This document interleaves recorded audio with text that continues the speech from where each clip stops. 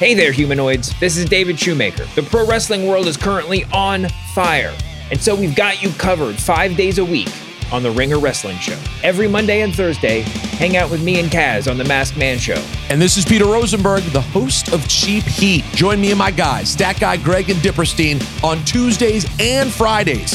We talk wrestling, we have bagel breakdowns, mage interviews, and so much more. And Ben Cruz here. Come kick it with me, Cal, and Brian on Wednesday Worldwide, where we hit the most interesting headlines and even react to some of Masked Man's, Cheap Heat's, or even your hottest takes. Don't tap out, tap in to the Ringer Wrestling Show feed, now on Spotify or wherever you get your podcasts. And stay mage, everyone. Worldwide. This episode is brought to you by Indeed. We're driven by the search for better. But when it comes to hiring, the best way to search for a candidate isn't to search at all. Don't search, match with Indeed. Use Indeed for scheduling, screening, and messaging so you can connect with candidates faster. And listeners of this show will get a $75 sponsored job credit to get your jobs more visibility at Indeed.com/Ringer NFL. Just go to Indeed.com/Ringer NFL right now and support our show by saying you heard about Indeed on this podcast. Terms and conditions apply. Need to hire? You need Indeed. This episode is brought to you by State Farm. From your morning podcast to your fantasy team, we know you personalize your entire day. That's why State Farm helps you personalize your insurance with State Farm Personal Price Plan. It offers coverage options that help protect what you care about most at an affordable price just for you. Like a good neighbor, State Farm is there. Prices may vary by state. Options selected by customer. Availability and eligibility may vary.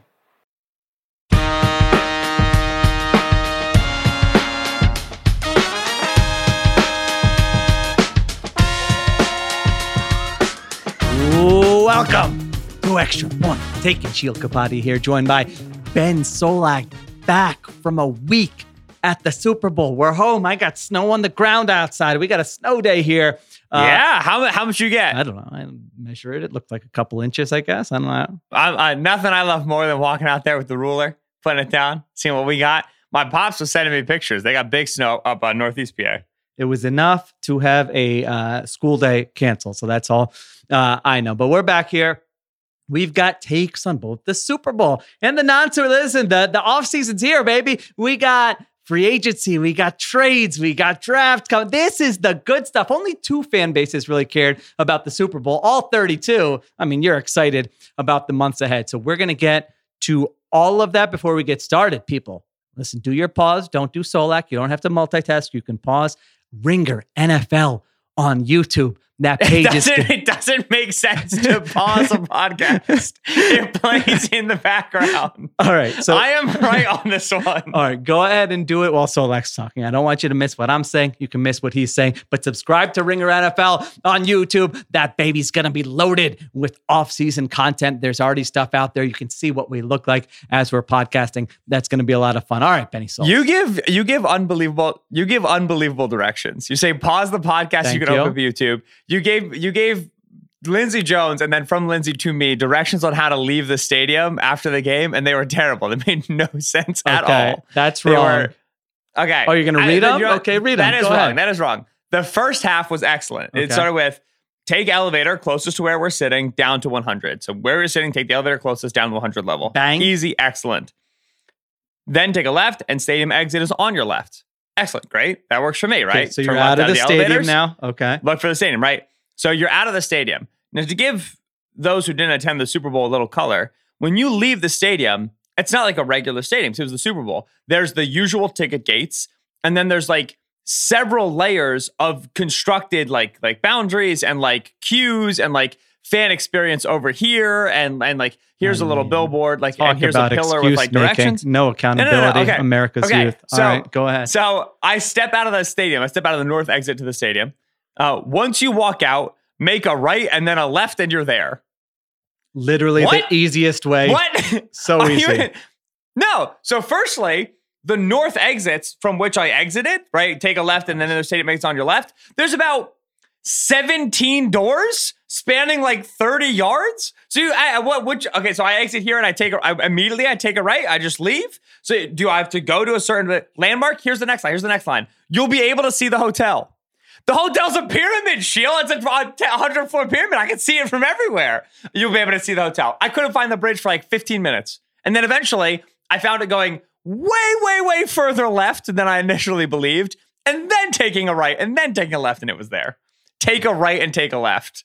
Luckily, I have third-party evidence, and we'll get to football, but I'm not going to let this slide. We're so lucky here. I have a Slack message I'm looking at from the wonderful Lindsay Jones at 1:55 a.m. And I am reading verbatim. Sorry, I didn't check. I should have checked with her if this is on the record, but I'm going to assume she's okay with this.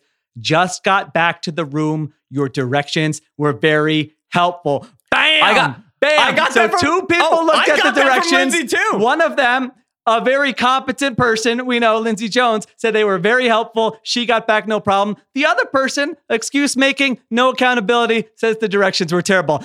Listeners, you be the judge. Lindsay was like, let me send you Sheil's directions. They were so helpful. Exactly. And then I got them. So there you go. Yeah, Two people. And halfway through, I was like, this is great. Sheil killed it. Take a right, then take a left, and you're there. Listen, I'm sorry. Next time, call me. I'll come hold your hand, or I'll get a stroller or something and push you around. So bad. And bring you back to the hotel. Okay. My first take. That felt good, honestly. I'll do a whole hour arguing about that. All right, sorry. Go ahead. I love directions. All right. I give excellent directions. You need to get anywhere, you call me. Yeah. My first take.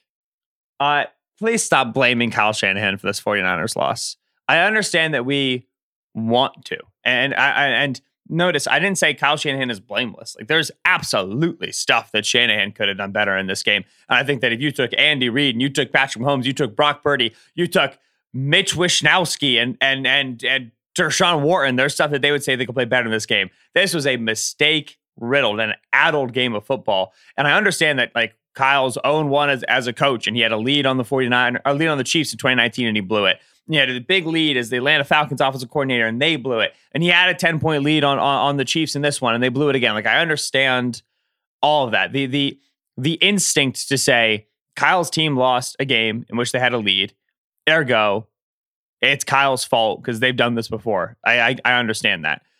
But there were 7 fumbles in this game. The Chiefs put the ball on the ground 5 times, and the Niners only recovered it once. Like, they got some bad bounces, right? The swing point in this game was a punt bouncing off of a dude's ankle and then dribbling into a one-throw 16-yard drive for the Chiefs to score a touchdown to even get back into this thing. You had a Steve Spagnuolo defensive game plan that was like excellent. And Kyle was working around this, and he was getting positive drives, and he was getting, they got their 3 and outs, but also they're getting down the field. And then you have a Christian McCaffrey fumble when Christian hasn't put the ball in jeopardy at all. You have a drive that stalls inside of the 10 because your backup right guard has a mental error on a pass protection, right? You have George Kittle in the backfield on the 3rd and 4, the Trent McDuffie blitz that came free where Kittle just doesn't look weak side at all, right? Like, you have a backup in Burford, and you have an excellent player in Kittle, both making errors, mental errors in protection, right? You have L'Jarius Sneed versus Deebo Samuel, Trent McDuffie versus Deebo Samuel, L'Jarius Sneed versus Brandon Ayuk. You have like your best versus their best, and their best beat your best, right? Like, there's just so much that went down in this game. I thought Brock Purdy missed some throws. I thought Brock Purdy was late on some throws. I thought that Trent Williams didn't play super well. I thought that, Fred Warner played excellent and then didn't play excellent on the one play that mattered, the 3rd and 7, the big catch and run of Travis Kelce. Like, there's just so much that this is a 5-quarter game that I understand. People say, okay, Kyle abandoned the run. I disagree. Like, I don't think he abandoned the run. I think that the Chiefs were structurally taking the run away. He went and play action pass. He went for like counter runs and kind of misdirection runs, and they just couldn't win the matchups that they needed to win. Okay, Kyle should have been better in pass protection. Like, Kyle should have solved the pass protection issues. You're right, but this is always like, if you want to run a motion-heavy offense, an offense with 5 in the concept, you're going to lose in protection, right? You always lose somewhere. We said for 2 straight weeks, man, this is a bad matchup for Shanahan versus Spags. This is not a good matchup. They are motion and condensed. Spags, that is what he beats. So we said X's and O's wise, this was not a good matchup for him. And then he loses on the X's and O's, and it's because he's a bad coach. Sometimes you're going to have a weakness to your offense. There's always a cost to something. Okay, now, like overtime, he should have kicked the ball and gotten it second. Maybe. We don't really know that, right? We're not positive. Like these are new rules. There's a lot of debate to it. You and I were debating it in the press box, screaming up to Mike Garafolo on the third level. Steven's talking about what he does on Madden. We were all trying to figure it out live. Should his team have been more prepared for the overtime concepts? Like, absolutely. Like, to me, like that's the biggest issue where you go, okay, Kyle, like, you know, walk your team through the new rules they're going to see in the postseason. That's like a big mistake. But to say that Kyle had a bigger hand and the Niners lost than anybody else in a game that ended 25-22 with a blocked extra point and a blocked 57-yard field goal that still went in. Like, there's just way too much that happened in this game for me to say, like, man, Kyle blew it. I think that is an oversimplification. I think that is going for like the easiest take, like the lowest hanging fruit. I don't think it encapsulates the nature of this game at all. No, I'm not asking you to name names, but you know, I always have to add, like, this is because I haven't seen this take like all over the place, but you're saying this is a take that is pretty common in the post-game analysis and reaction that Shanahan's getting crushed for this. I've seen a lot of like Niners fans be like, he abandoned the run. And I think that like in 2016 against Falcons Patriots, he kind of did. I don't think in this game, in which the largest lead that they ever held over the Chiefs was 10 points, that you can fairly like, he abandoned the run. They never led by more than one possession in the second half. I don't know. It's not abandoned. Like it's Mahomes. You got to try to put points up. So I've seen that.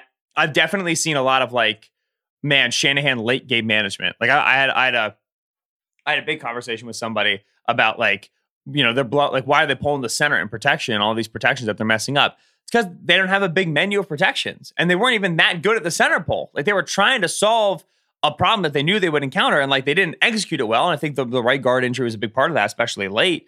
But in general, like this is not a team that has a lot of max protection. They had a couple max protection reps. You know what happened? Brock dropped back, felt 7 blocking 6 in the pocket, got a little antsy and left. Right. And like I don't think this was like a bad Brock game. I do think it was a game that kind of illustrates some of the limitations of having a quarterback like him. Like the 3rd and 5 that they failed to convert. On the 2nd and 5, yes, George Kittle open for a first down. He can't get rid of the ball. He's not big enough to get around Nick Bolton. Like there's limits to a quarterback like this. And Kyle brought this guy to the postseason.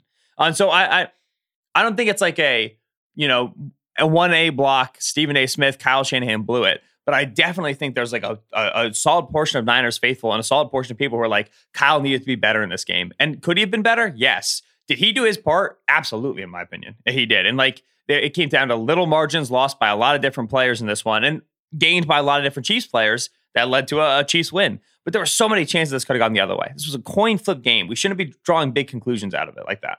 I generally agree. And I've been, when Kyle Shanahan has screwed up game management stuff in the past, I have ripped him for it, even in their wins. I don't think he coached a bad game here. Now, I will say, I think if you want to criticize Kyle Shanahan, I think the most fair area would not be the game management here. I think it would be the performance of the offense. I mean, you said, yeah, this wasn't a good matchup, but like, that's what you're paid to do, Kyle, is to like, you have 2 weeks, figure it out. If it's not a great matchup, what are you going to do? And this was the 49ers' 3rd worst offensive performance of the season based on EPA per drive. Now, some of that's misleading. Christian McCaffrey fumbles. There's nothing, right, Kyle Shanahan can do about that. Now, they did have 6 possessions after halftime and scored 1 touchdown. And so, like, for as great of an offensive coach as Shanahan is, and he had his guys on offense, like, Debo. All right, Debo was a little bit injured, but you're going to deal with some of that. He had his, and obviously the guard injury hurts, but still, you would hope for more than that. They had a 3-drive sequence, I thought, to start the second half, where they went 3 and out, 3 and out, 3 and out. Remember when Mahomes threw that interception and they didn't score? It was like, oh man, that hurts. They had 9 plays for -2 yards. Now, you're always going to have ups and downs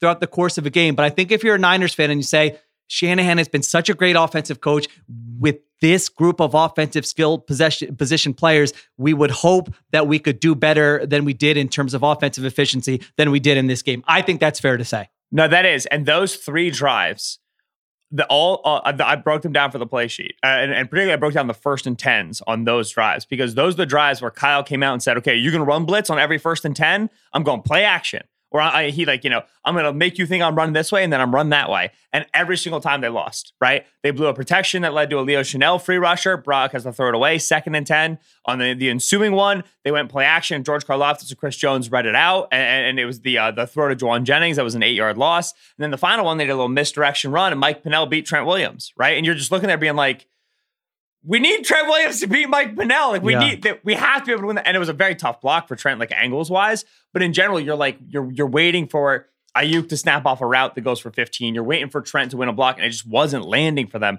They were trying to go counterpunch, and it wasn't working. You can look at those and say, all right, Kyle, this was your changeup, right? This was okay. If they're going to come out and run blitz us, this is how we're going to adjust. And it fell totally and completely flat. That to me is where Kyle failed, right? That's where, okay, like they're giving you run blitz on first down. They're adding guys to the coverage. They're taking away the run. You could have seen this coming.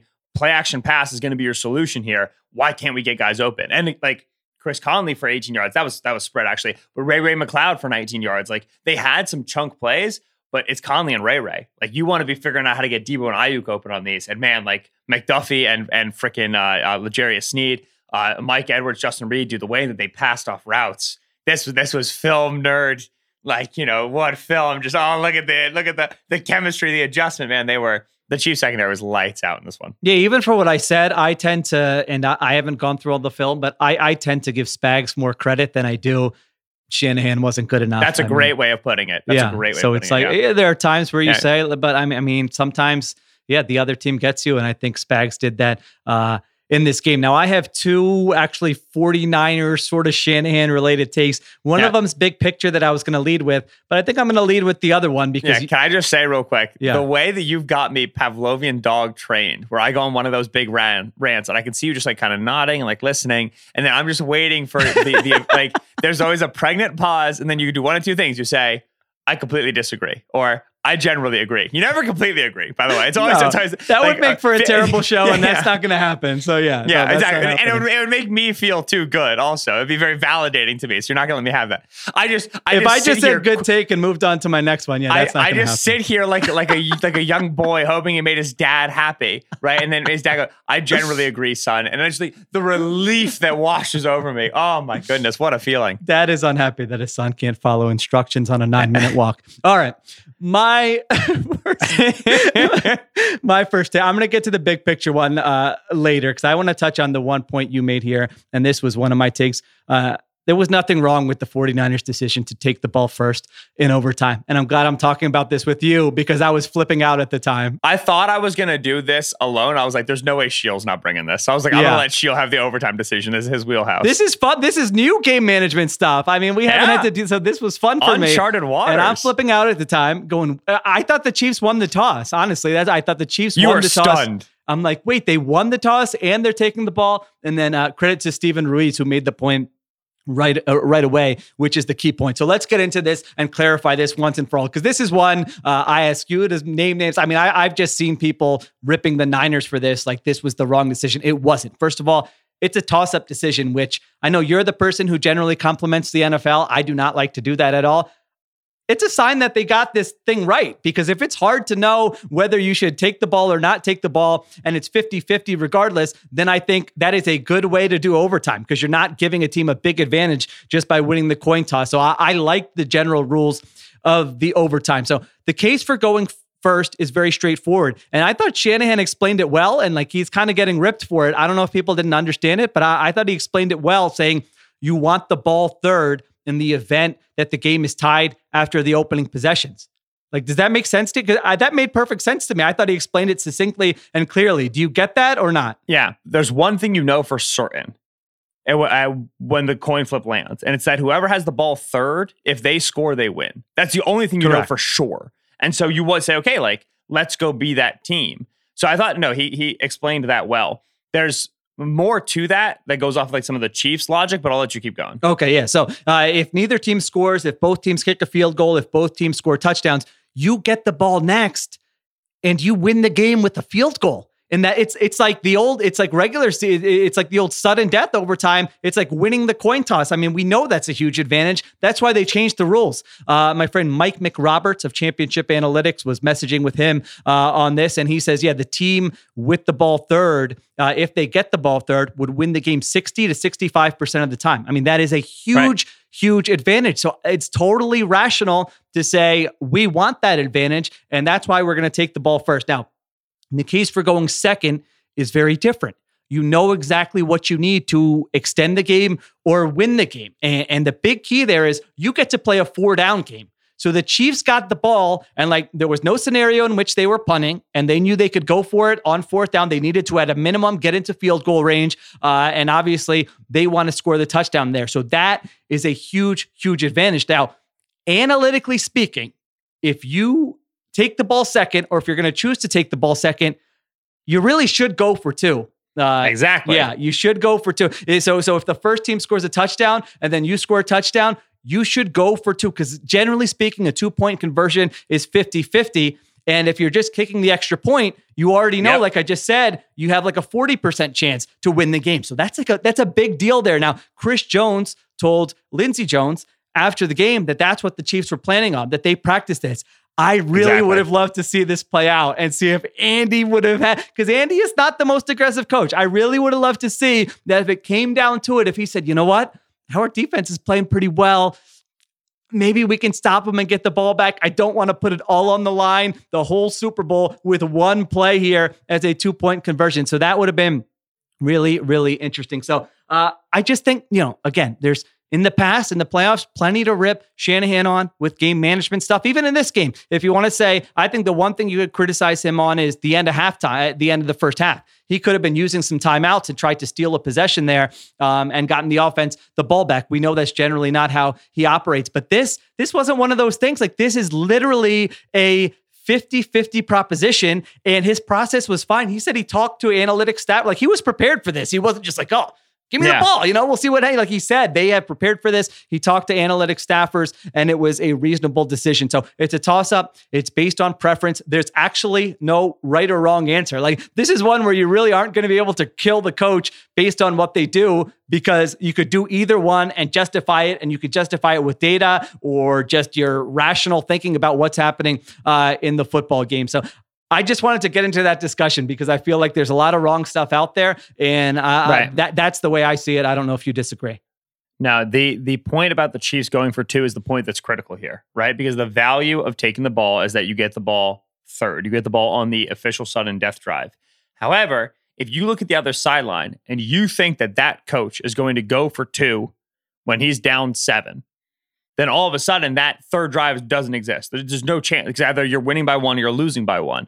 And so in that moment then, which I think like you can make this case for Kyle, okay, Andy's probably going to go for 2. Like, that's the way that I think that you can look over historical data. You can look at the way. I don't know about that. Okay. Maybe not. When I think of the Chiefs over the last 5 years with Mahomes, I think of them as a heavy go for 2 team. Now, they haven't been in the circumstance that much where they're down 7, right? Typically, they're just winning games with Mahomes. So maybe I'm remembering 2 plays and like it's conflating. Yeah, I in don't my think head. I can't remember where I saw it now, but I don't think that's backed up by the numbers. Yeah. So let's not put it to this exact environment. Then let's put it just like a generalized environment. If you look on the other sideline and you think that guy's going to go for 2, it makes taking the ball and getting the third drive less valuable. So now there becomes some gamesmanship, right? If you know that just the most turtle coach is over there on the sideline, right? You're playing Joe Judge, you're playing Matt Rule. God, take that ball, brother. You have an edge. Otherwise, you have to start doing some 2-point conversion math. Who do you like better on a 2-point conversion? You or them, right? And that kind of is what ends up deciding this game, because whoever scores second has got to be going for 2. There's no doubt that if you score a touchdown second, 2-point conversion is the right call. Do you think Shanahan would have gone for 2 though, if the Chiefs won the toss and got the ball first and scored a touchdown? If he spoke to an analytics staffer about it, then like if I were the staffer making the presentation, right, my number one note would have been, if we get the ball second, we go for 2, and would have been presenting the idea of never getting to a third drive. That would be against what we. Yeah. He went for a big 4th down in this game, which again, it was a similar scenario to the Lions one, and no one, obviously everyone who ripped the Lions for that, as I tweeted out, they just knew in their gut that it was the right time this time, and he got it. Like, I know some of you got that. That's why guts are so helpful. It's because of how they happen afterward. Yeah, that's another great what if. I really wonder, because history would suggest he probably wouldn't have, but he did do it in this game. He knew he did say in the post-game press conference, like, going for that 4th down was also because Mahomes is on the other side. So maybe he would have gone for the 2-point conversion there, but that was interesting. It's fun. Again, I think that it's a good rule for the playoffs for overtime. I don't think Shanahan did anything wrong there. It obviously just did not work out for him. All right. Yeah. Let's take a break. We'll come back with more takes. I've got one. This is 49ers. This could be a little 49ers heavy, I think, because I've got one more 49ers Shanahan take to get off my chest, and then we'll get to some other stuff around the league as well.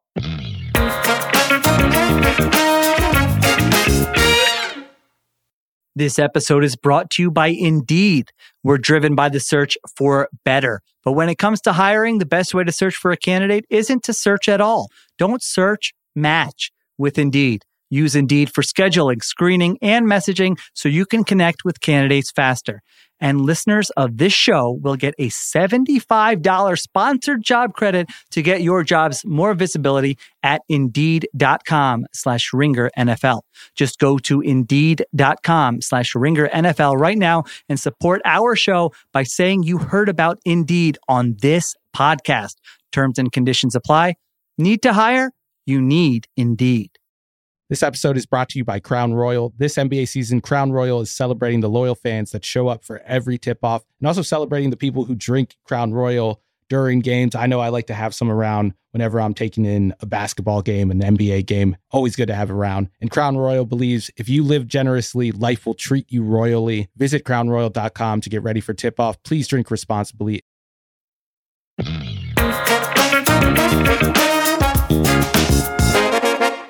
All right, we are back on Extra Point Take. And Solak, hit us with your second take. What do you got? This Travis Kelce, Andy Reid thing is a total nothing burger to me. It's a complete. Interesting. It doesn't interest me very much. For those who missed it, big, huge catch and run. Mecole Hardman, just catch actually, no run. Mecole Hardman, Chiefs get the ball inside of the 10. Hand the ball off to Isaiah Pacheco, first and goal. And then all of a sudden, Isaiah Pacheco fumbles it away. And after that play, kind of a couple plays later, the cameras in the broadcast had caught on the sideline Travis Kelce real frustrated, real mad at Andy Reid. He is barking at him. He is bellowing at him, and he gets up in his grill. He gets into his chest, right? And he's got a super big angry face on, and Andy's just like totally not prepared for it, nonplussed. They didn't notice it. And Andy gets knocked off balance. He goes careening off to the side, and like another coach grabs Travis Kelce and whatever. Kelce was really upset, as we kind of found out through the reporting during the game and afterward, that he wasn't in on that play. And backup tight end Noah Gray, who was in on that play, was trying to block the dude, Deommodore Lenoir, who ended up creating the fumble, right? And so Kelce's like, yeah, if I ran, you throw me the ball, I would have blocked it, like whatever. Like he's like, like this, they fumbled it after a big play. Like this is like a big deal. After the game, Andy Reid gets asked about this. Travis Kelce gets asked about this, obviously. And firstly, I thought Andy did a wonderful job of just de-escalating it. Andy was like, listen, you caught me off guard. I was not ready. Andy stopped one sentence short from being like, if I had time to build a base, right? If I low center of gravity or activate the hips, defense alignment. His butt would have been on the ground. Yeah. And Andy wanted to make things very clear. I could have absorbed that contact if I was ready. All right. That's what Andy really wanted to get across. But he said, listen, like, Travis is an emotional dude, and Travis gets emotional all the time. And we like it. We live for it. Like Albert Breer wrote a story 24 hours before this where he was like, Travis Kelce just gave the greatest pregame speech ever, and multiple Chiefs players were moved to tears. Like Travis is a heart on the sleeve dude, always has been. Remember, like earlier in the season, Travis and Andy were getting the Raiders. Kelce threw his helmet, and Andy got in his grill, and Andy gave him a little like body check, a little shoulder check, right? Like Travis gets very vocally mad on the sideline. He has, and Andy deals with it in the way that Andy, who's been a head coach for over 2 decades, thinks is best, right? Thinks is the right way to go about it. We also this was the Super Bowl. It was Travis Kelce, who's dating Taylor Swift. He's the most visible player. He's a player that everybody wants to talk about, and there's clicks there. I understand that. We had 18 weeks of NFL regular season. I would say on at least 9 of those 18 weeks, a player got into it with a coach on the sideline. And then they talked about it on Tuesday. And then by Sunday, we had like Mac Jones and Bill O'Brien arguing. Right now, like, did we get as bad of pictures as like Travis Kelce with the big beard looking like a Viking, neck vein popping out, ruddy faced, and Andy Reid's just there, like doesn't notice it's happening? Like, no, like the photo looks scary. But in general, like this happens. NFL players are keyed up, man. They are at a 13 out of 10. They are like, this is war. This is intensity. This is the Super Bowl. Of course, Travis is pissed. They just fumbled the football. So and I don't think he meant to knock Andy as far as he did. I don't think Andy meant to get knocked as far as he did. But I don't think it matters much to either one of them. And that's win or lose. Like, obviously, a lose, like, it's a little bit more difficult of a conversation. But, Travis only had 1 catch in the first half. He had 9 in the second half. I don't think that's because he yelled. I think it's because they wanted to get him going. He's their best player. To me, this is like the sort of thing where it's a story because of the picture. It's a story because of the image, a story because of the moment in the building for them. I think this is a Tuesday. You know, like, I don't think this registers very much. I think this is how Travis and Andy's relationship is. Andy made that clear. Travis said he owes his entire career to Andy. Travis says that he lets me be me, and he works with me on a lot of stuff, and he helps me get through all my emotions. Like, Andy means the world to him. To me, this doesn't register to me. I mean, it's mostly a story because who Travis Kelce's dating, and it was the Super Bowl, and everyone was watching. Yeah. In my opinion, I generally agree. I mean, you said 9 out of 18 weeks you have a dust up like this. All right, a player should not be making contact with a coach, especially when the coach is like not looking there. I think Travis Kelce would say that's over the line. I think most NFL players would say, man, I would never, I would not do that with my coach. So if you want to make that argument, that's fine. It's still like, I'm surprised we're, like we wouldn't generally be talking about this. I think you're right on a Tuesday podcast. I mean, you see it all the time. And the history is so important there. It's like these guys have a history of 12 years. Andy Reid has known Travis Kelce for a long, long time, and they have had all sorts of things behind the scenes that we never see that they've had to deal with. And their relationship is obviously very, very strong. I would say Andy Reid, maybe his best attribute is his relationship with players, because he does a great job of walking that line of, I support you, I'm here for you, but I'm not a pushover. Like, you screw up and like, I'm going to hold you accountable for that. Like that. He's been doing that for a long, from his early days as the Philadelphia Eagles head coach, when no one knew who he was. And it's only like, I remember Eagles would let so many guys go in free agency during that era, and they would be so mad at management during that stretch, but you could never get them to say anything bad about Andy Reid. They were just like, no. Like he was, the guy they wanted to play for. So yeah, I generally, I agree with you. I think the reason why it's gotten blown up is because, Travis Kelce is like a new level of famous now since he started dating Taylor Swift compared to where he was a year ago or 6 months ago. And so everybody feels like they have to have an opinion. They have to have a take about it. But man, Kelce, the last 2 games here, it's like, I feel like we don't talk about him as a player probably enough because of all this other stuff. But the run he went on here in the AFC Championship against the Ravens and the second half of the Super Bowl. I mean, I love that stat about the speed he got to. Literal run he went on. He almost hit 20 miles per hour. I mean, what was it? The fastest he's run in 7 years or something. It's like, you could tell on his face, like, I almost thought he wanted to win so bad. Like, he wanted to win a Super Bowl and say, like, I'm good. I'm retiring here. Although he said over and over again that he's going to come back and play, but you could tell how much he wanted it and how well he played. I mean, this was an offense where they were just been funneling targets to Travis Kelce and Rashee Rice here. The last Rashee Rice, right? Yeah. Why did that feel weird coming out of my mouth? Yeah. I'm like, did I get his name wrong? Listen, it was a long week. So I agree with you that it's not that big of a deal. And you have these intense moments on the sideline all the time against hyper-competitive people. And as long as that trust is there, and that's been established again for over a decade, that it's really not that big of a deal. All right. Number 2 for me. Solak. I feel like this fits now that you mentioned Andy Reid. All right. I want to know what you think about this take, because I don't know if it's a fully baked take or whether it's a take that I'm still kind of workshopping and trying to figure out whether it makes sense or not. So here it is. Kyle Shanahan is Eagles era Andy Reid. So I was looking at these 2 men after the Super Bowl, and I was listening to Andy Reid, okay, talking up there, just won his 3rd Super Bowl. And I was like, is he a different person than the guy who coached the Eagles for the first 14 years of his career? I mean, that stretch he had 2000 to 2004, his teams won 11 more games every season. They lost in the conference championship 4 times in 14 years.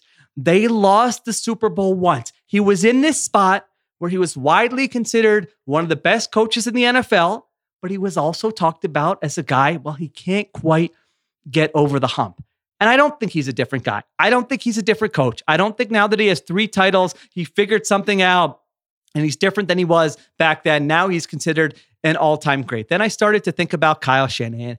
And oh man, Kyle Shanahan looked sad and depressed and trying to process just minutes after. I mean, it's the minutes after a game you have to go out there and answer all these questions. Last 5 seasons for Kyle Shanahan, 2 NFC championship losses, 2 Super Bowl losses. Like Reid back then, Shanahan considered one of the NFL's best coaches. I mean, if Shanahan's available on the open market, teams are going to come, they're going to be bidding, and everyone's going to want this guy, but he still doesn't have a ring to show for it. And these runs in the NFL, and I think we got into this last week. We had a good conversation on this, but like they generally last like 3 to 5 seasons. I mean, you don't get these extended windows unless you have like Mahomes or Brady, basically, where you're in it for a long, long period of time. And even then, sometimes you have down stretches within then. So now you look ahead to next year. Only once, Ben, since 2000 has a Super Bowl loser gotten back to the Super Bowl the next season. It generally does not happen. So this could have been Shanahan's best chance. It could have been his last chance with this specific core, and it still didn't happen. So let's take the comparison a little bit further. What happened to Andy Reid? He bottomed out in Philly. Okay, he was out of ideas by the end of his run in Philly. He was 4-12. He starts over in KC. They get the best quarterback in the NFL, and now he has 3 championships. But Andy Reid coached 20 freaking Andy Reid, the guy we look at now as Hall of Famer, one of the maybe 5 best coaches. He coached 20 seasons before he got a championship. Kyle Shanahan has coached 7. I mean, if you're a Niners fan, that's got to be a bit of a sobering thought that it's really, really hard to finally get that one. So many things we just talked about it have to go your way in a given year. I mean, in this game, if a random punt does not hit George Odom? Luter's, No, Daryl Luter. Daryl Luter's foot. What are the conversations we're having on this pod? We're talking about Shanahan got over the hump. If Dre Greenlaw doesn't pop his Achilles coming into the game. Yeah, they were so good with Greenlaw on the running field. onto the field. And so I think Shanahan's going to get one at some point. I don't know if it's going to be in San Francisco. I don't know if it's going to be with Brock Purdy and Christian McCaffrey and Deebo Samuel and George Kittle and this core. I don't know, but I just think he's too good. At some point, he's going to get one.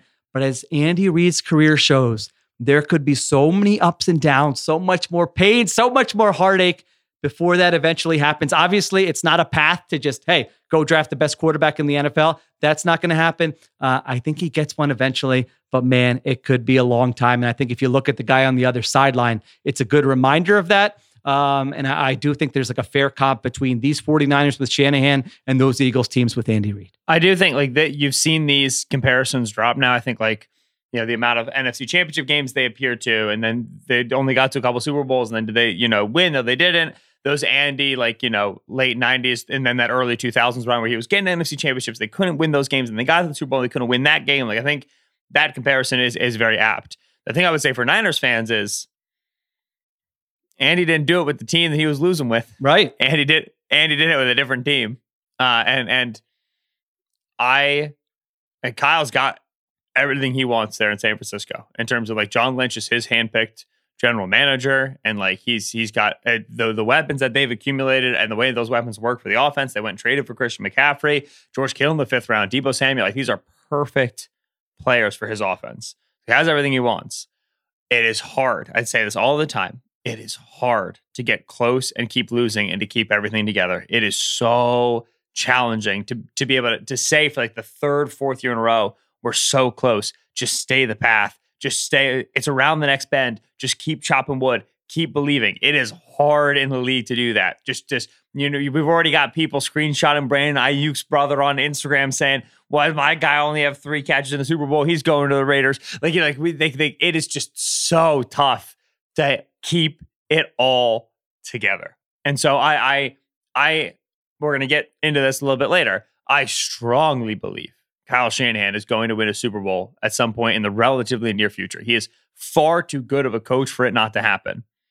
I am less certain that it's in San Francisco. And that's not because of anything that's been leaked or has happened or anything. It's just that it is really tough. Ask Andy Reid and the Eagles. Ask 9-year-old Ben how he felt about Andy Reid. It's just so hard to keep everything together. And when you have that switch, when you have that change and you lose a job that you loved and you have to relocate, it can also create some more internal self-awareness of kind of who you are as a coach and what you need to work on. Like, I think that Andy is far from perfect at time management, but I think he certainly got better at time management in Kansas City than he was in Philadelphia. That's Mahomes. I just think that's the quarterback is taking care of most of it. I think Mahomes is certainly some of it. I think like a lot of what's better about Andy's offense is just Mahomes. But like, I think he also deserves credit for growing. And you could say, oh, he would have just grown if he stayed in Philadelphia. That might be true. But who knows? You know, when you get fired and get that second chance, it can kind of change your perspective on life. And so I'm confident Kyle wins one eventually. For San Francisco, you stay the path, stay the way, stay on the trail. It's so hard, but you got to try to do it. I mean, he could coach 15 more years and not have a group that's as good as Kittle, Samuel, Ayuk, McCaffrey, right? Is that fair to say? Oh, absolutely. Probably. But that's the most likely also, scenario. Yes, but also he can coach for 15 years and in 8 or 9 of those years have a group that's good enough to win the Super Bowl with, right? And that's the thing. It's like, you know, it's a margins thing. It's okay. Once you clear this bar, there's diminishing returns. Yeah, Eric Armstead had a good quote after the game where he was like, 2019, there are different types of Super Bowl losers. And he was like, in 2019, we felt like the young, hungry, like on the rise type team. And without saying it, it was like, this feels different, you know, like this feels like, oh my gosh, if it, you know, we're like everybody's little old. They still have a lot of good players in their primes who are young enough, but it's just a different type of feeling when you keep climbing, get there, doesn't happen. And now you're thinking about, I'm showing up in April for OTAs and we're doing this whole freaking thing over again just to get to this point, and we have to get the right bounces and we have to get the right injury luck. It's just it wears on you, man. It is a lot. All right, let's take one more break. We'll get to our third takes.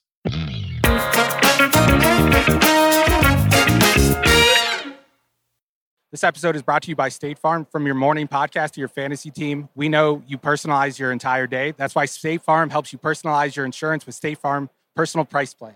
It offers coverage options that help protect what you care about most at an affordable price just for you. Like a good neighbor, State Farm is there. Prices may vary by state. Options selected by customer. Availability and eligibility may vary. This episode is brought to you by Lululemon. Guys, if you're ready for a new pair of pants, try one of Lululemon's ABC pants. They're made to make you look and feel good. And there's lots of different styles to choose from. My favorite, because I walk around LA every day, I like the joggers. I'm not jogging, I'm just walking fast. But if you're working out, I would try them out. And if you want something a little sleek, maybe business-like, maybe try the ABC Slim Fit trouser. But I am a joggers guy. Once COVID happened, I was just like, I want to wear jogging pants and joggers and all kinds of soft pants as much as I possibly can, especially when I'm working out. Ultra comfortable and versatile. ABC pants are really in a league of their own. Buy a pair right now at lululemon.com.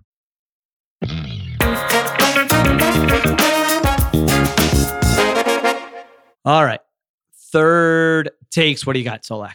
Now that it's official, I think Mike Zimmer is a great defensive coordinator choice for the Dallas Cowboys. You're giving me a nod. I'm worried that you've got this as well. No, I don't. But we talked about this on the last show, and I thought he was their best option to hire. So now it's official.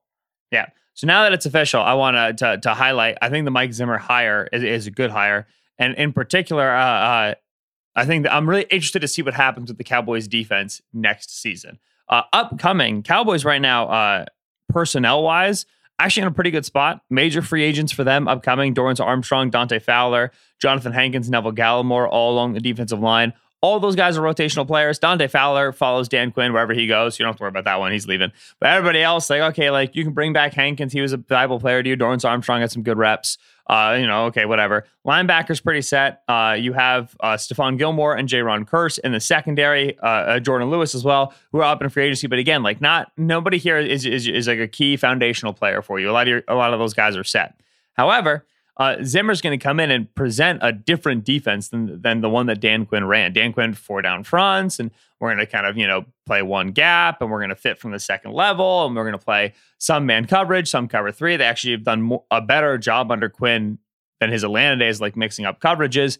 But fundamentally, they kept losing to the Shanahan offense. And it's because Their fronts were too predictable, and their coverage checks were too predictable. They're kind of a play simple so we can play super fast defense.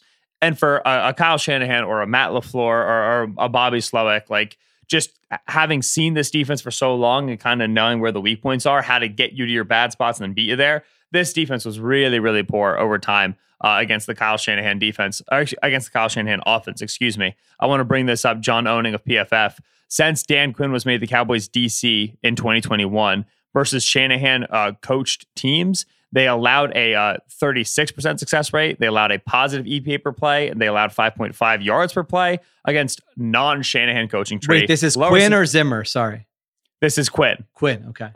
Since Quinn, lower success rate, negative EPA per play, and fewer yards per play allowed. They were just generally defensively a lot better against non-Shanahan teams than they were against Shanahan teams, right? That's your nut graph there. That's your headline. Mike Zimmer, we didn't see like prime Zimmer against a lot of Shanahan teams. We kind of saw the end of Zimmer in Minnesota against early Matt LaFleur, Aaron Rodgers. We don't have a ton of data. It's good. Like it implies that Zimmer is good against the Shanahan teams.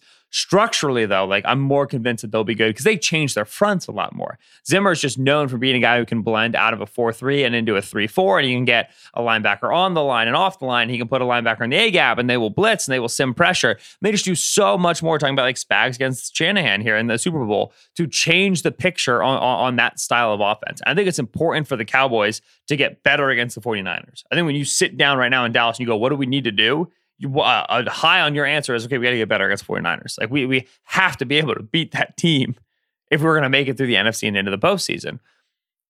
So I think overall, like it's a good, it's a wise approach. It's a bit of a schematic change because of what you do at the front, but you can still play a lot of man coverage on the back. That's what Trayvon Diggs needs. That's what Deron Bland needs. So Malik Hooker fits for that. Like that all makes sense.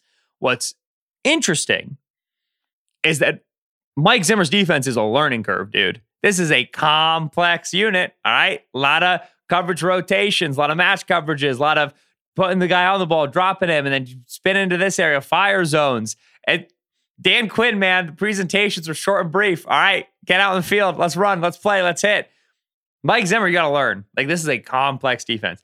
I would not be surprised if we are doing a nice, big, Dallas screwed up, Zimmer, this Dan Quinn. It's the Jonathan Gannon, Sean Desai, Sheil Kapadia prediction, where early in the season, by overall numbers, this defense is going to look worse. From a snap-to-snap basis, from a game-to-game basis, this defense is not as good as the Dan Quinn defense, where we just put a bunch of really fast, big bodies on the field, and we ran around, we hit some guys, and it was great. But then they're going to run into the Green Bay Packers, who they got to beat. They're going to run into the Detroit Lions, who they got to beat. They're going to run into the San Francisco 49ers, who they really, really have to beat. And they're going to be better in those games. And the objective is going to be by November and by December. Think about Todd Monken and this Ravens offense. Such a shift this was this last year. And they weren't incredible throwing the football early, but they got better week over week. By November, by December, against those teams, performing a little bit better, being able to win those, being able to slow those offenses. And hopefully, by playoff time, Dallas is in a better position defensively to match up against the top teams in the NFC. So I think this is a good hire. I think it makes sense. I think it is logically sound. This is also the year for Mike McCarthy. If it doesn't happen this year, sayonara, it's done. And this Zimmer defense is a learning curve. So there's a big difference for Dallas if they figure this out in October versus in December. They got to be able to figure this out fast. Really, really important defense to watch. Yeah, I think that's right. I feel he gives you a better chance in a one-off playoff situation than Dan Quinn to come up with, like you said. I mean, we're talking about Spags this whole week, and rightfully so. That type of game plan against a really good offense, because you're going to run into a really good offense and multiple really good offenses on the way to where you want to go, the NFC Championship and the Super Bowl. So it is interesting from the perspective you mentioned, like, this could be a one-year thing. I mean, if the Cowboys don't play well this year, it's like a one-year agreement, and then all of a sudden they're looking for a new head coach, and Mike Zimmer's out there. But I love having Zimmer back in the league, like crotchety. You know, your old theory about older jacked. He definitely fits the old thing there. He's seen it all. I mean, who knows? He could come out with a scheme that, you know, we're talking about in Thanksgiving, December, like, oh my gosh, look at what this version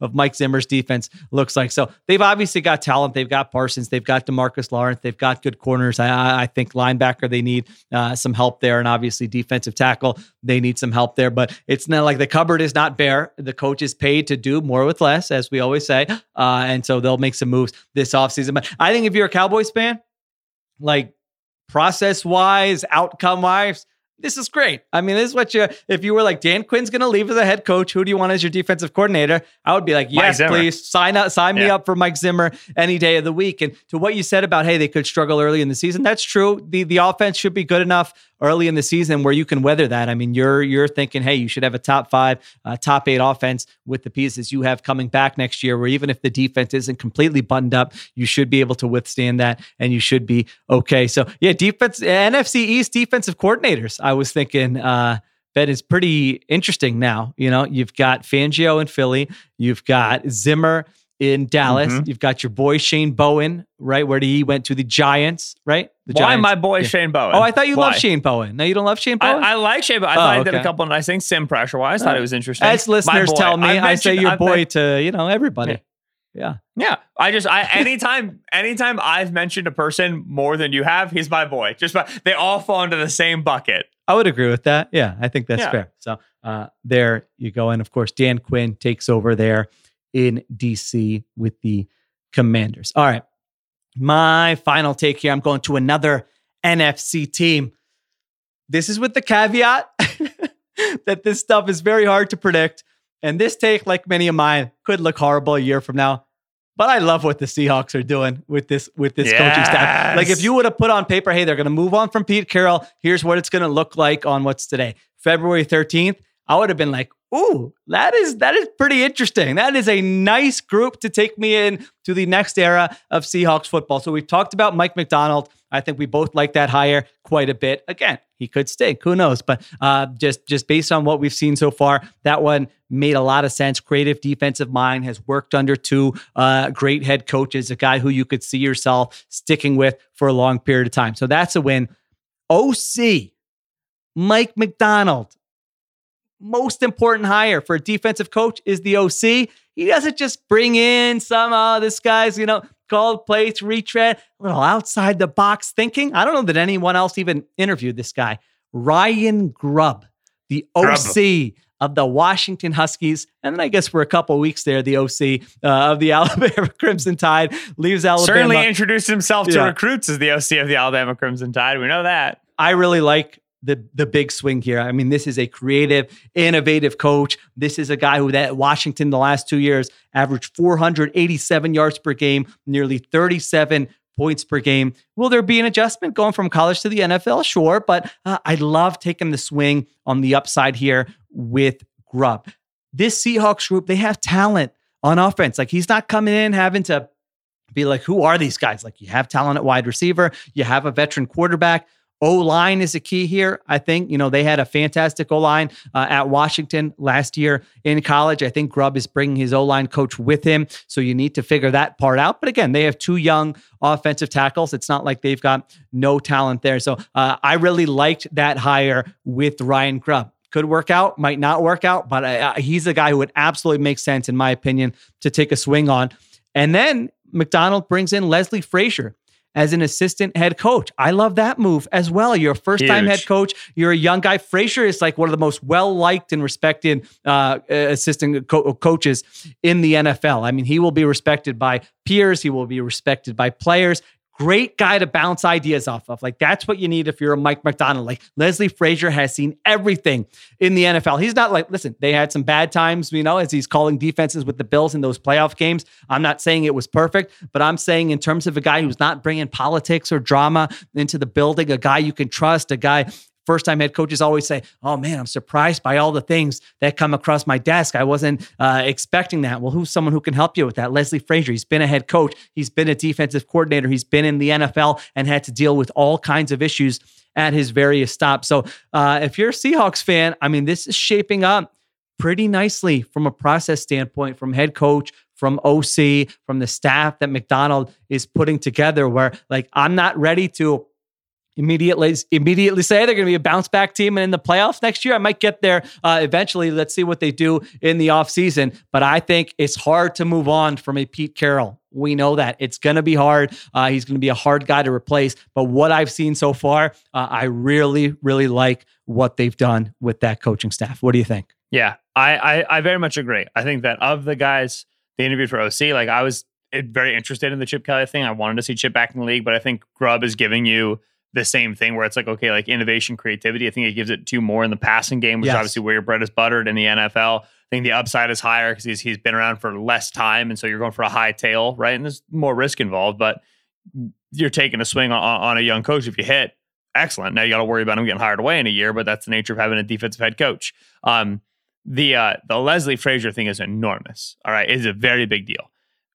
Mike McDonald 5 years ago was the linebackers coach for the Baltimore Ravens.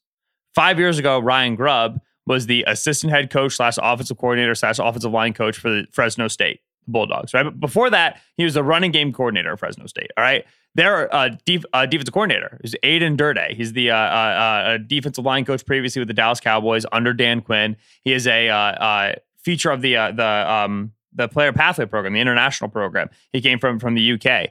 5 years ago, he was a defensive quality control coach for the Atlanta Falcons.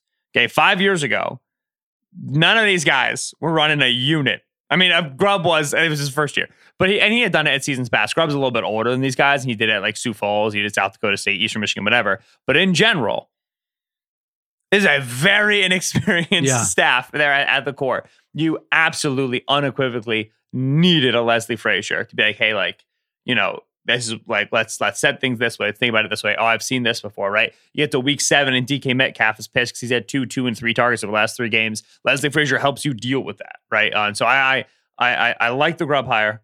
I think McDonald is an excellent defensive coach. Durde is very interesting to me because Durde is the defensive line coach of a 4-down. We only ever rush with 4 defense. Only ever coached under Dan Quinn for his entire coaching career, and he's being introduced to McDonald, who I would describe as like maybe the antithesis of Dan Quinn. And so like that combination is very interesting to me. There's a lot schematically, I think, that's super cool, but you wanted a little bit more of a veteran presence in the room. And so Frazier adds to that. I agree. I think they're putting together an excellent staff. I continue to really like their personnel overall. Like I think that this is a fairly well-built team. They got a lot of free agency stuff to figure out. They're going to lose some guys in the interior, Leonard Williams and Damian Lewis, Noah Fant. Like they got bodies to figure out. They have corner rotation that's been weird. Wide receiver target distribution. What's Tyler Lockett got left? How much is Jack Smith and Jigba being used? Like there's a ton of questions. But the Seahawks are a Ben Solak approved team for 2024. I'm very interested in this group. Listen, early buzz as a potential team of extra point taken for 2024. I don't think their odds are going to be very good. Huge. I was looking out in the here. Let me bring it up. Teams that have worse Super Bowl odds than the Seahawks: the Steelers, the Broncos, the Commanders, the Patriots, the Titans, the Giants, and the Panthers. 7 teams have worse Super Bowl odds than the Seattle Seahawks. You're surprised by that, right? Yeah. That was a little low, I thought. I mean, there are teams above them, like the Falcons are above them. You know, that's like a little surprising to me. We'll see. We'll have plenty of time to talk about all that. But the Seahawks offseason approved by Solak and me. All right, extra point taken. What do you got? All right, Shell, my extra point taken for the week. I have 3 takes. And I would like for you to rank them. Oh, God. All right. Do I need pen and paper? Am I going to be able to remember these? All right. I think you should because they're very short and they're very brief and they're very easy to remember, but you're getting a little old. Haven't eaten your almonds. I have been eating my almonds. People saw me at the 49ers availability last week. You know, it was kind of around lunchtime. And so I didn't. And I just brought out the bag for the bag of almonds from the laptop bag and was snacking like a little squirrel. Now, are you a roasted almonds man? Are you a spicy, the Blue Diamond ones? These were Trader Joe's. I usually don't get salted. I wanted to try a salted, and I enjoyed a salted. Yeah, I tend to go for like any no sodium when I can because I try to keep the salt intake down. I tell you, Sheila, a Blue Diamond honey roasted almond now, a little sriracha almond. That's a good snack. Okay. All right. 3 takes. They're really 3 predictions. They're 3 universes. And I want you to tell me which one is most likely to happen, and then middle most likely, and then least likely to happen. Make sense? Yes. All right. First prediction. Kyle Shanahan wins a Super Bowl in the next 5 years. All right. Now I say Kyle Shanahan. Obviously, we talked about the 49ers and the potential, whatever. But Kyle Shanahan is the head coach of the team, and he wins the Super Bowl in the next 5 years. Okay. Number 2, the Chiefs do not win a Super Bowl in the next 3 seasons. The reason why I brought this one up is because people obviously did the Tom Brady to Patrick Mahomes comparison for much of this week. Oh, when Brady had won his 3 Super Bowls, he was 27, Mahomes was 28, 3-time Super Bowl MVP, whatever. Obviously, very famously, the Patriots won all their Super Bowls and then kind of went on a little bit of a cold run, right? They appeared in only 2 of the following 6. They lost to the Giants in both times, and then they were out for a couple more years before they started winning again. And so, second prediction, the Chiefs do not win, didn't say appear, so do not win in any of the next 3 Super Bowls. And the final prediction, Shield, the final universe, the Chiefs three-peat. The Chiefs win next year. They win the Super Bowl, and they win 3 in a row. Something that they were talking about in the post game. Mahomes said the words three-peat, and he said it with no fear, no qualification. He said that's what we're going to do now. We won that one. We won this one. We figure why not we just keep winning some more, causing some problems. Ever heard of a dynasty? Andy came up to the presser before he even took a question. He said, "I'm real proud of these guys. Everybody did great, play really well." People talking about dynasty, and he goes, "I don't know. I don't have my thesaurus."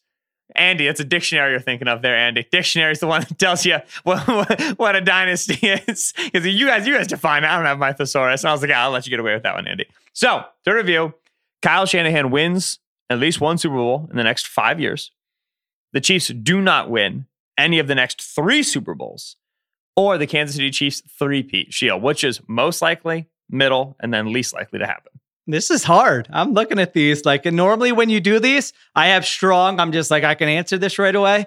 And I'm struggling a little bit. I was finagling with the numbers. I was like 6 years, 4 years. I was messing around with it, trying to get it, nicely balanced. Yeah, I do okay. So I think I'm going to start at the least likely. Can I do that? Can I go reverse order? Yeah, please. I think Chiefs three-peating, I'm putting as least likely among the 3, just because it's really hard. You mentioned it. Those Patriots teams with Brady. I mean, they won in 2004, and then they didn't win again until 2014. 9 seasons in between for a Brady-Belichick team. Now, they're in the mix all kinds of times in there, no doubt about it. But, man, it's just really hard. A lot of things have to go your way. Even this run, I feel like they're, as we just said, and, people don't, want to acknowledge this, and I get it. It's kind of like a boring point. But if a random punt doesn't hit Darrell Luter's foot, what are the narratives we're talking about on the show? We're talking about Shanahan. Exactly. Shanahan finally got his Super Bowl. Where does he rank among great coaches of the last 20 years? What do the Chiefs need to do this offseason? The Chiefs they scored 1 touchdown on their first 12 possessions in this game, and that was after the punt. They they only had. I was thinking of this last year in the Super Bowl. They had 8 possessions in that game. Their first 8 possessions in this game were terrible. It was just the 49ers couldn't keep the ball out of their hands. And when you give Mahomes enough chances and finally he's going to do it. But they were not clearly the best team in the NFL this year. I think Chiefs fans can even acknowledge that. They had a great defense, and you have Mahomes, you're always going to have a chance. I found that out the hard way. So I'm going to go Chiefs three-peat as least likely. Do you agree with that or no? Did you rank these or no? Okay. I do. It's worth remarking. FanDuel right now, Chiefs plus 650 to win Super Bowl 2025. That is now taking implied odds out of a market like this is terrible. And I would need to go through all the calculation, get an actual number. Plus 650 flat out is implied odds of 13.3%. So that's FanDuel's telling you there's a 13% chance that Kansas City wins the Super Bowl next year. Again, it's lower than that because they got juice out of this market, but there you go. Operate off that number. Okay. So the next 2 are interesting. Chiefs don't win in the next 3 years, or Shanahan does win in the next 5 years. Woo! All right. So I'm already saying I don't think they're going to three-peat. Okay. So I'm really, all right. Now I have to take that into account still that they could. I'm saying I don't think they will, but they could. So the next 3 seasons, could the Chiefs go without winning a Super Bowl? It's hard to say yes to that in my head, where I'm like, no, 3 years. Come on. They're going to get one of those, but I have to remind myself it's hard to do. Is that more likely, or is Shanahan in the next 5 years? There could be a reset next year. Oh my goodness. And I wish, good podcasting. listen, podcasting. I just went on a whole rant about how Andy Reid took 20 seasons. I'm going to say the most likely out of those two is that Shanahan does win one in the next 5. Right. Yeah. I think Shanahan winning one in the next 5 is more likely than the Chiefs not winning one in the next 3. I don't know if that's right or not. Where did you land on this? I had the exact same order. I had it is the most likely thing is that in the next 5 years, which is the biggest sample of the 3, Shanahan wins at least one of them. I think that he has been to the NFC Championship game in 4 of the last 5 years. He's been one of the last 4 teams remaining very reliably. And I think in Brock, he has a better quarterback than he had with Jimmy, which is how he got half of them done. They're going to start having to deal with some talent departing. That's obviously a reality, but I think that they've shown that they can draft well, and then they can also develop well, and they have that on their staff. Steve Wilkes is not D'Amico and is not Robert Saleh. Like, I think that's a little bit of a disadvantage, but I still expect the Niners to just be the best team in the NFC until being shown otherwise. I have the Chiefs failing to win one of the next 3 right in the middle. I think that's decently likely. Like, it's really hard to win one of the next 3 Super Bowls. Like, obviously, I just gave Shanahan 5 Super Bowls. But I like every team in the league is going to be aspiring to beat them. Like, the objective is going to be to knock them off. And it's worth remarking how strong the AFC field is, right? And they went through that field, went through Miami, went through Buffalo and Baltimore, in Buffalo and in Baltimore, the best Super Bowl run, toughest run we've ever seen by DVOA. It took a lot of luck. It took a Stephon Diggs drop. It took fumbles. It took 4th down tries. It took, mistakes. Like, it's just, the AFC is really, really tough. I think that them missing the Super Bowl outright is a lot more likely than people realize. And then absolutely, 3-peat is the least likely because it's a one-off. It's they have to win the next one. They're talking about it. They sure would like to. They very well can. I will not be betting against them. No, I will not. I will not be betting against the sure. Chiefs as an underdog probably for the rest of my life. I learned that. So yeah, those are your little futures. I'm glad that one got you good. That was a great one. That one really had my head spinning. I'm like, Chiefs don't win. I was like, well, wait, am I thinking Chiefs do win? No, okay, I finally got it together. All right. Now, do you want to thank the listeners? Or you want to get emotional? This like the official last extra point taken of the 2023 season. I feel like the Capadias are not good about like expressing emotion, appreciation, gratitude verbally. We're more of a show me type. Once it starts getting into communication, things get very dicey. It's a long story for another pot. But I thought, I give you a floor. I don't know. Do you want anything? Sounds like you're carrying a lot. Yeah, there's no doubt about it. It's been it's been an unbelievable season. Sheila and I are really, really thankful. I can't attest for Sheila and his experience, but in terms of just a test for me because I don't want to express anything of my own. I can attest for Sheila and his experience, but in terms of people reaching out off of pods and sharing their experience and why they enjoy listening and when they listen and what their favorite segments are, and I mean, it's just been I've been blown away the amount of expats who care so much about the show. They want to make sure they tell us about it. It's a good feeling in a cheap way because I'm like, oh, yeah, like people like me. But it's also a good feeling in a very real way, in a very substantive way where like you put a lot into this work. You put yourself out there and sometimes it really, really sucks. And so when people say like, hey, this matters to me, that matters to me and it matters to Sheila. It validates us and it makes us feel like we do good work. So thank you to everybody who listened. It meant everything to us. We're going to keep going. Like we have the Extra Point Dual Threat Taken duo crossover show, which is coming later this week. That the clips and full episodes will be up on the Ringer YouTube channel, which you can subscribe to while you're listening to a podcast or while the podcast is paused. Either way works for me. And then we'll still be going 2 times a week in the off season. We have free agency coming up, which obviously Sheila Kapadia does better than any writer that's ever graced the earth. We have the draft coming up, which I do decently well. And we'll do pods for March and April all the way through that. And then May, the young Solak will come, and I'll step aside for a while. But we've got 2 times a week episodes coming up for the next couple of months. So stay around, enjoy them, have a great time. But yeah, for everybody who listened throughout the season and enjoyed, thank you so much. We really appreciate it. I'm like in awe. Incredible. The man just communicating emotions and feelings in such a succinct, clear way. You didn't have to lie. Listen, one day I'll get there. Yeah.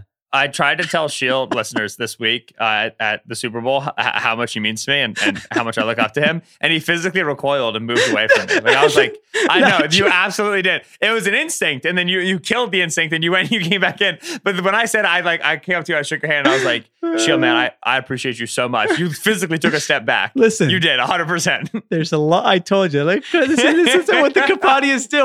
We let it fester for months, years on end. Then it blows up in some kind of conversation. People start crying, and then you move on from there. So that's how every family is different.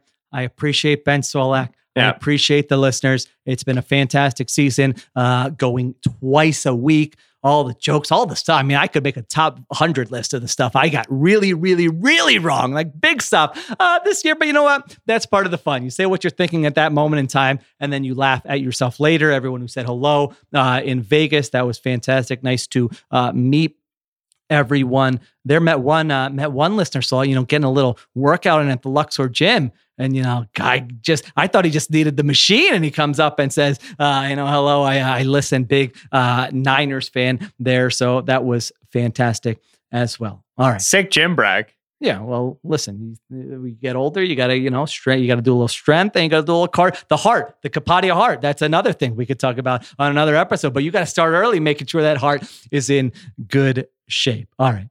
Thank you. It's so like we did directions, we did emotions, we did the gym. What a show. We did, good times. Thank you to many people. Christopher Sutton for producing. Great to spend time with him in Vegas. Thank you to Eduardo Ocampo, the video production. I mean, all the clips you see, another big addition this year. Those have been fantastic. Loved having those all season long. And of course, Connor Nevins and Arjuna Ramgopal, the people who decide, whether we should have a show together or not. So, we got to thank them for that as well. All right. Like Solak said, we are doing another 4-person show with Nora and Steven later this week. Be on the lookout for that. Again, Ringer NFL on YouTube. Check that out. All right. Thanks to everyone. Thanks for listening. We will talk to you later this week on Extra Point Take.